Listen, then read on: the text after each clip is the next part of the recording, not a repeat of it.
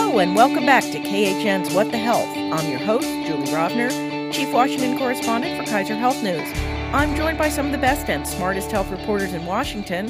We're here to bring you the latest in news about health policy from the White House, Capitol Hill, federal agencies, and the states. We are taping today on Wednesday, April 24th at 10 a.m. As always, news happens fast and things might have changed by the time you hear this. So here we go.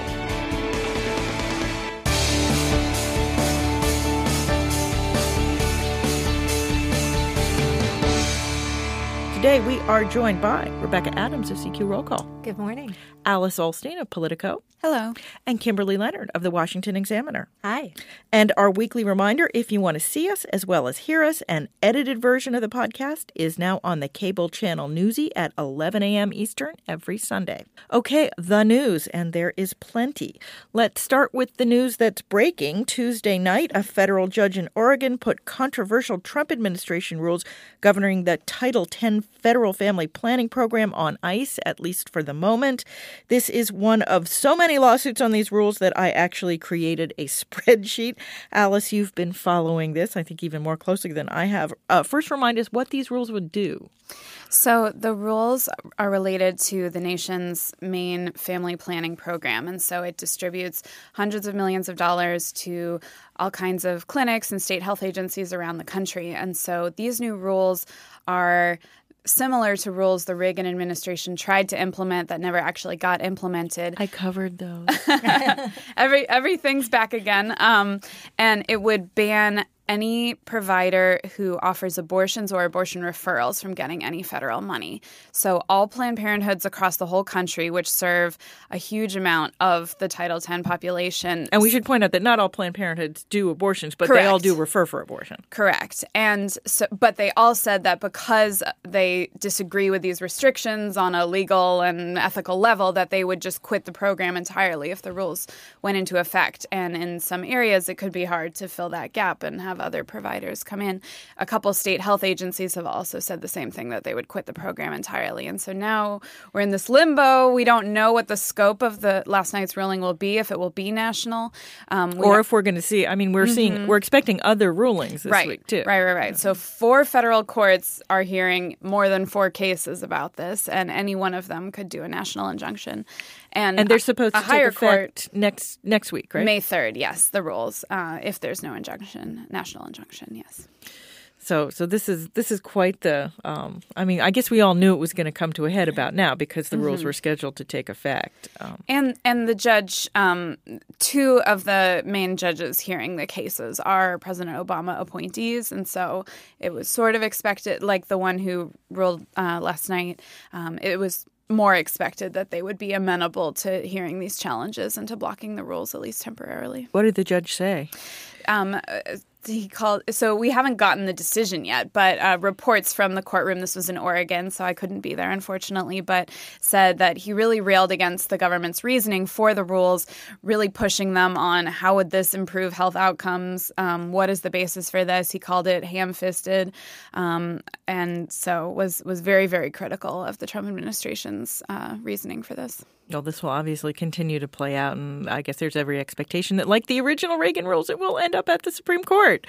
Worth probably pointing out that those original Reagan rules were upheld by the Supreme Court. They just, for complicated reasons, they were in effect for like 40 days, and then Bill Clinton came in, and eventually, the court case went through the entirety of the Bush 1 administration. Mm-hmm. But Julie, you've written about why it might be different this time because of the Affordable Care Act.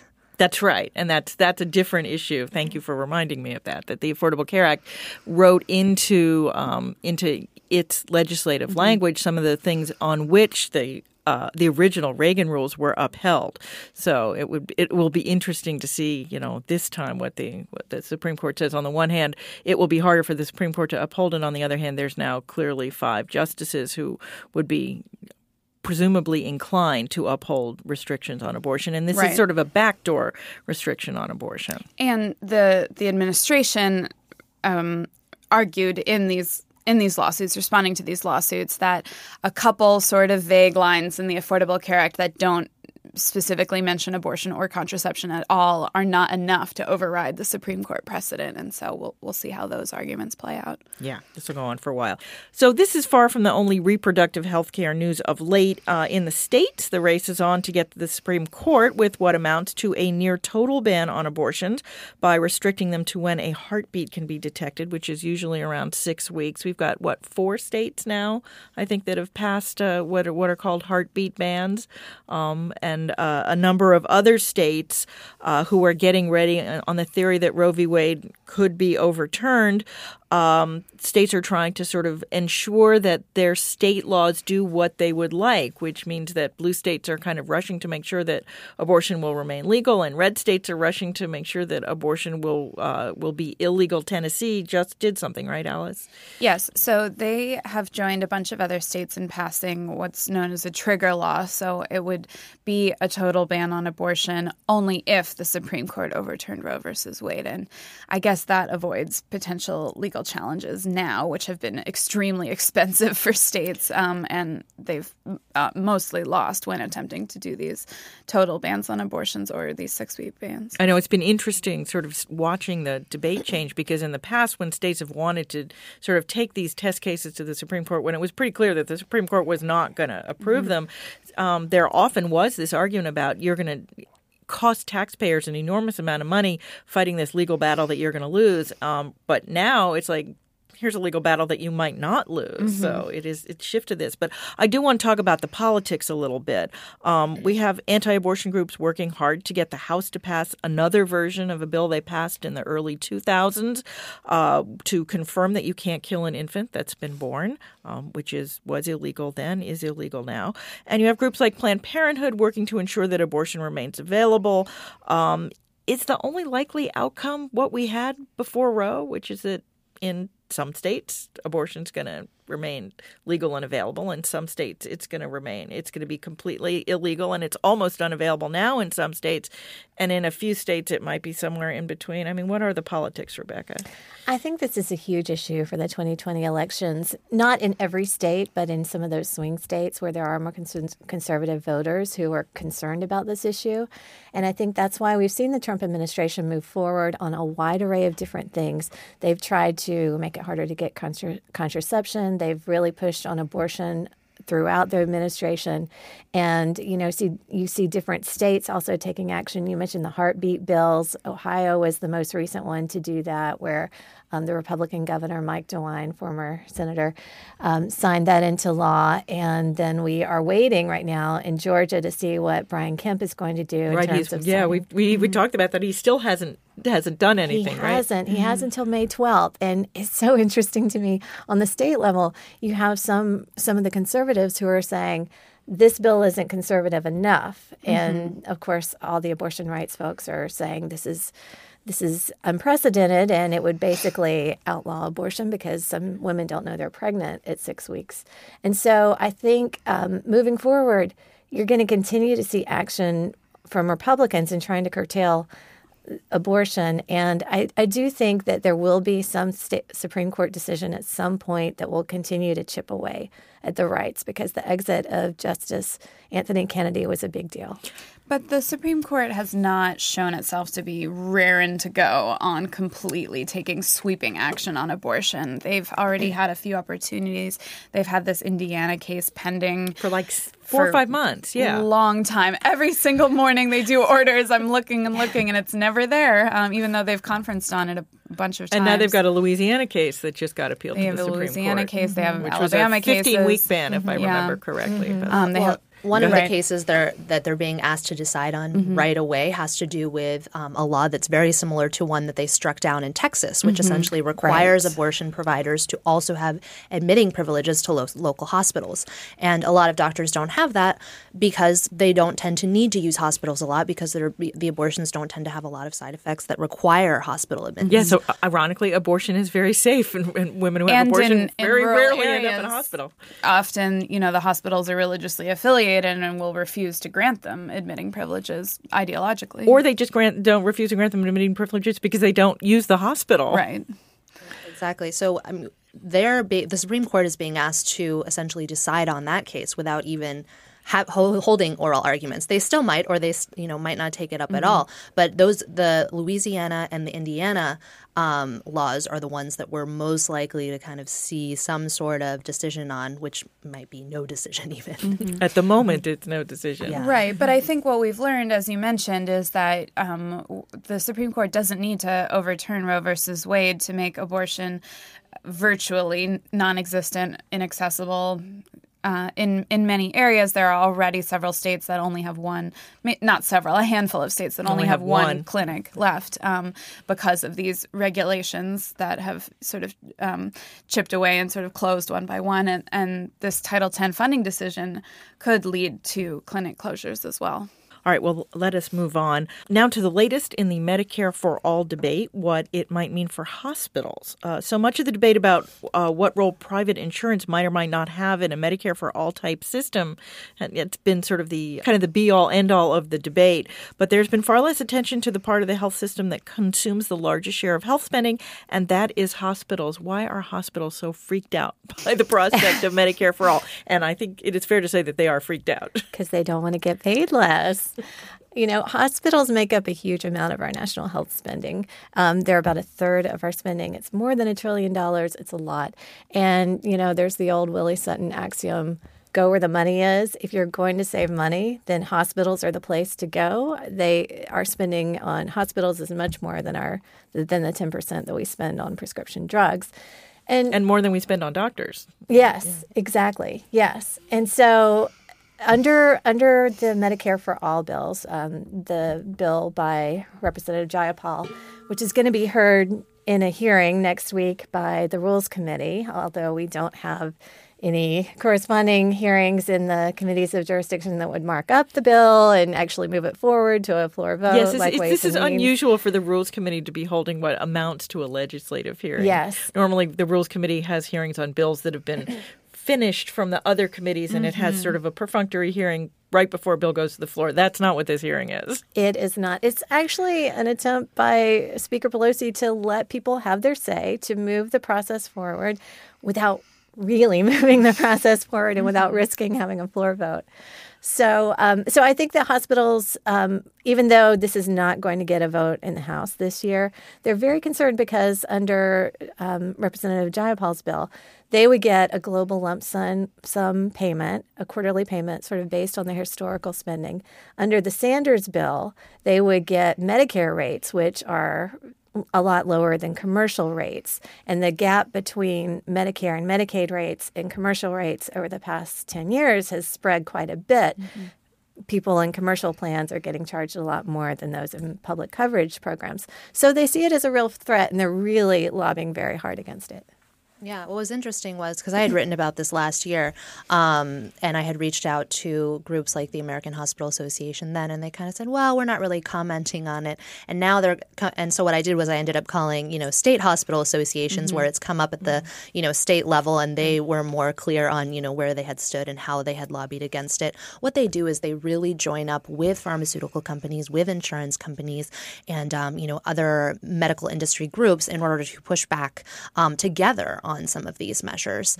And they like more people having coverage. They just don't like getting paid less for it. Right, exactly. So they've all together really pushed much more what we're seeing moving in the House right now by Democrats, which is about expanding the Affordable Care Act. That's what they've, really lobbied behind. And that's where the House is really focused on moving legislation and probably will pass this year, I would say. And politically, opposition from the hospital industry is going to be a huge hurdle and roadblock, I think, much more than the insurance industry, which is kind of a popular villain right now. Every single congressional district has a hospital in it. And multiple, obviously, in most. But and it's often the single biggest employer in that those was my districts. next Fun fact. Thank you, Alex. Yeah, I mean, hospitals have clout in a very different way than the insurance industry or even like the medical medical device industry. I mean, hospitals they're popular. We actually need them to have a health system. Mm-hmm. And then I think the other really complicated thing is that, some hospitals are doing amazingly well and some hospitals are really running on the edge of, we've seen a lot of particularly rural hospitals closing their doors. Yes. So, I mean, it varies by hospital. It's going to be a really hard needle to thread. I don't think you're just going to be able to say, we'll pay you 125% of Medicare rates, which is kind of what people are thinking about. I mean, there are hospitals that are clearly making too much, and mostly those are kind of monopoly hospitals. Right, and I don't know how much the hearing on the House Medicare for All bill will go into this, but there is some language in there about prioritizing for rural and underserved areas, but it's not totally clear how that would work. So I don't know if that's going to be an area Rebecca and I have spent most of our careers writing about all of the various little tweaks that Congress makes almost every year to hospital payment, to rural hospital payment, to long-term care hospitals, to, disproportionate. I mean, there's 18 different categories of hospitals under Medicare now. That hospitals don't all get paid the same now because there's this difficulty of trying to help the hospitals that are struggling without overpaying the hospitals that are doing really well. That is definitely, I was glad to sort of see a bunch of stories this week on starting to take apart sort of the pieces of Medicare for All, why it's going to be so hard, because every individual piece of it is going to be its own political fight. So one more, while we are talking about payment, HHS this week unveiled some new proposals to pay doctors differently. Specifically, it's several new programs they say could ultimately move a quarter of all doctors and perhaps 10 million patients away from Medicare's fee-for-service payment and into a payment system based on actual outcomes. Even more surprising, these experiments seem to have broad support from Democrats and Republicans and even the American Medical Association. Here's something about Medicare that people aren't fighting about. I think a big piece of it is that it would be voluntary. So it would not be imposed on particular providers unless they opted into it, which is a fight happening on the Democratic side around Medicare for All versus optional Medicare for All. And this is something that really different administrations have tried to work on. As you mentioned, it's something that's very bipartisan. Even Health and Human Services Secretary Alex Azar, when he made this announcement, credited previous administrations for really getting the ball moving on what's called, value-based care. It was in the Affordable Care Act. Yeah. So they kind of need the Affordable Care Act in order to do a lot of these measures. And so it has to do with making sure that, when people receive medical care, they're not just, getting services here and there, but that the services that they're getting are actually contributing to making them better, making sure that they're not readmitted to the hospital and things like that. And so they're doing these different programs that would, give doctors essentially a lump sum. And if the patient does better, then they get kind of a bonus on top of that. And then they have other plans that they've put forward that would go to bigger medical practices. And it's interesting how this is a further iteration of what we've seen before. I think it's important that they consulted with doctors in designing this and took their advice.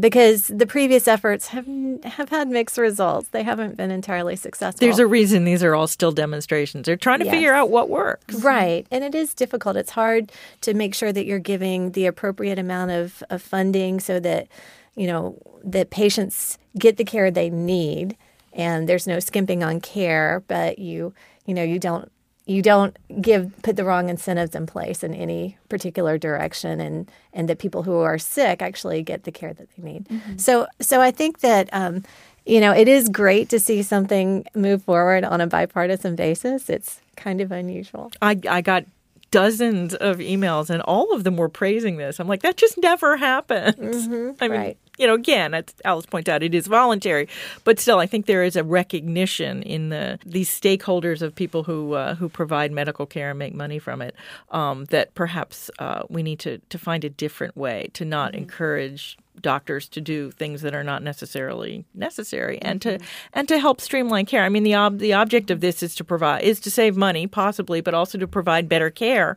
more efficient care. So it's value for the patients and value for the taxpayers who are paying for it.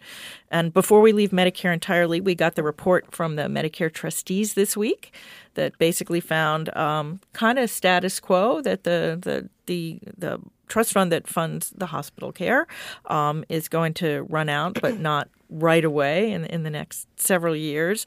But I think it's worth noting that even without Medicare for All, Congress is going to have to do something about Medicare's finances sooner rather than later again. This seems to be kind of ignored by people on both sides of this debate. Well, in 7 years, Medicare, the hospital part of Medicare, the trust fund for that, will only be able to pay out 89% of the care that's needed and cover those costs. And so this is something that Congress will come forward and will act on. They always do. Back in 1970, when Medicare was in its early stages, they said, it's going to go broke in 1972. Well, that didn't happen. It never happens. But it's still We've been a pretty big challenge. close a couple times, though. Yes, that's true. And the last time we came back at this was the Affordable Care Act. And, hospitals got a deal out of that. They got greater volume in exchange for lower payments. It's unclear what they're going to do this time. And it is obviously a bigger problem than Social Security. And so it'll be interesting. It's a more near-term problem than Social Security. Yes. It's also more money. It is, yes. And the administration can kind of move forward on different things and try to change the trajectory a little bit. But they really need the help of Congress to come in and make a big difference. Well, and it was interesting to see the White House kind of seize on that report as well to say, well, look, our Democrats want to do Medicare for all, but we're already, coming up short on Medicare. So how are we going to add more people to the system? So even that ended up being something that was politicized. Mm-hmm. But yes, they will need to come.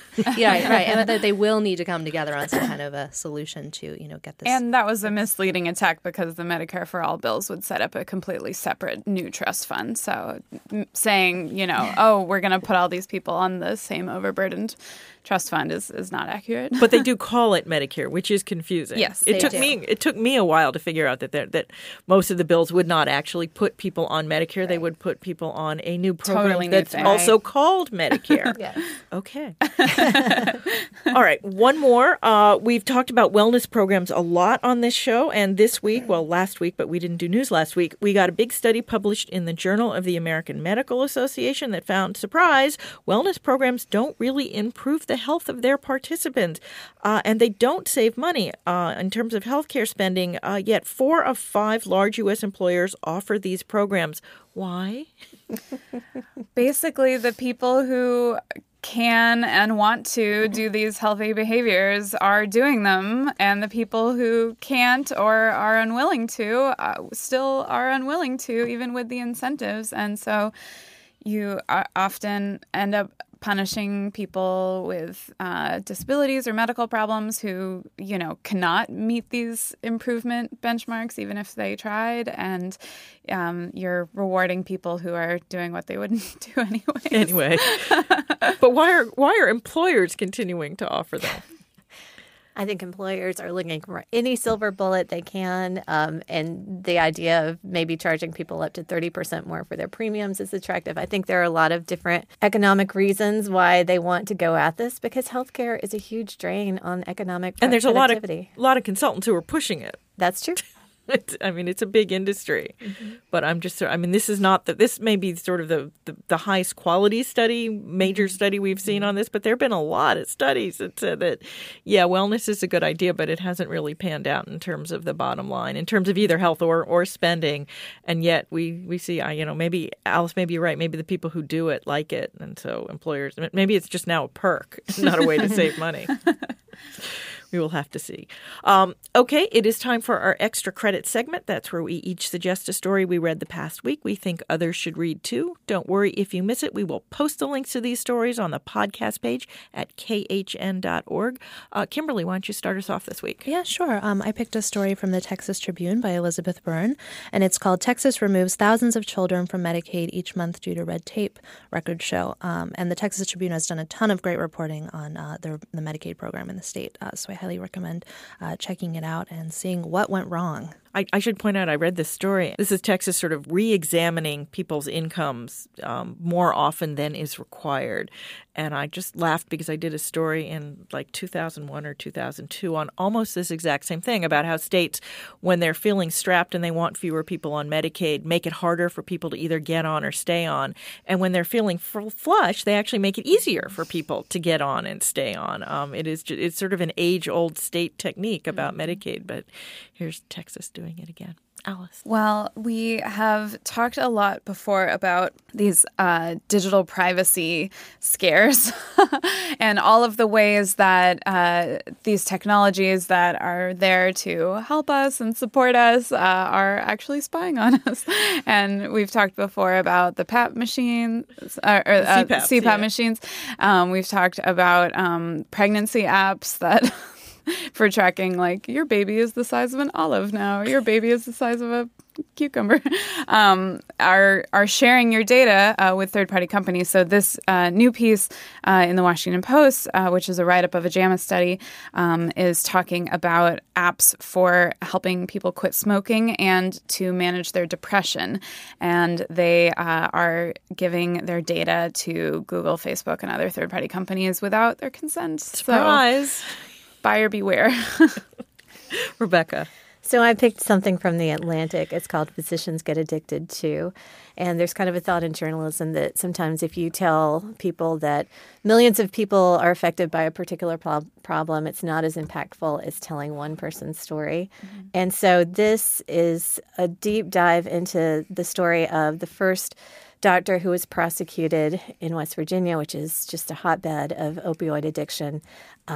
And he actually was addicted too. He started providing pain pills to his patients. One night he's working late, he pops a Vicodin, and all of a sudden he is on that same path. And it's a story about how his life fell apart, then he pulled it back together, and it's kind of a microcosm of the story of the town, which is Clarksburg, West Virginia, which also tells the story of the national opioid epidemic. It's an amazing piece. Mine is a super nerdy piece from the New York Times by Erin Carroll, and it's called What Can the U.S. Health System Learn from Singapore? And spoiler, the answer is quite a lot if we bother to look. Erin is both a doctor and a researcher, and he went to Singapore and spent some time there earlier this year. And while it is a very small, relatively affluent nation, it manages to merge public and private systems in a pretty workable way. There are obviously trade-offs, but in the U.S., we're not going to be able to give everyone everything the minute they want it, no matter what system we have. It might behoove us to look a little more closely at how other countries manage this balance. Okay, end of lecture. So that is our show. Thank you so much for listening. If you enjoyed the podcast, you can subscribe wherever you get your podcasts. We'd also appreciate it if you left us a review on iTunes. That helps other people find us too. Also, as usual, you can email us your comments or questions. We're at whatthehealth, all one word, at kff.org. Or you can tweet me. I'm at Jay Rovner. At Rebecca Adams, DC. At Alice Olstein. At Leonard KL. We'll be back in your feed next week. In the meantime, be healthy.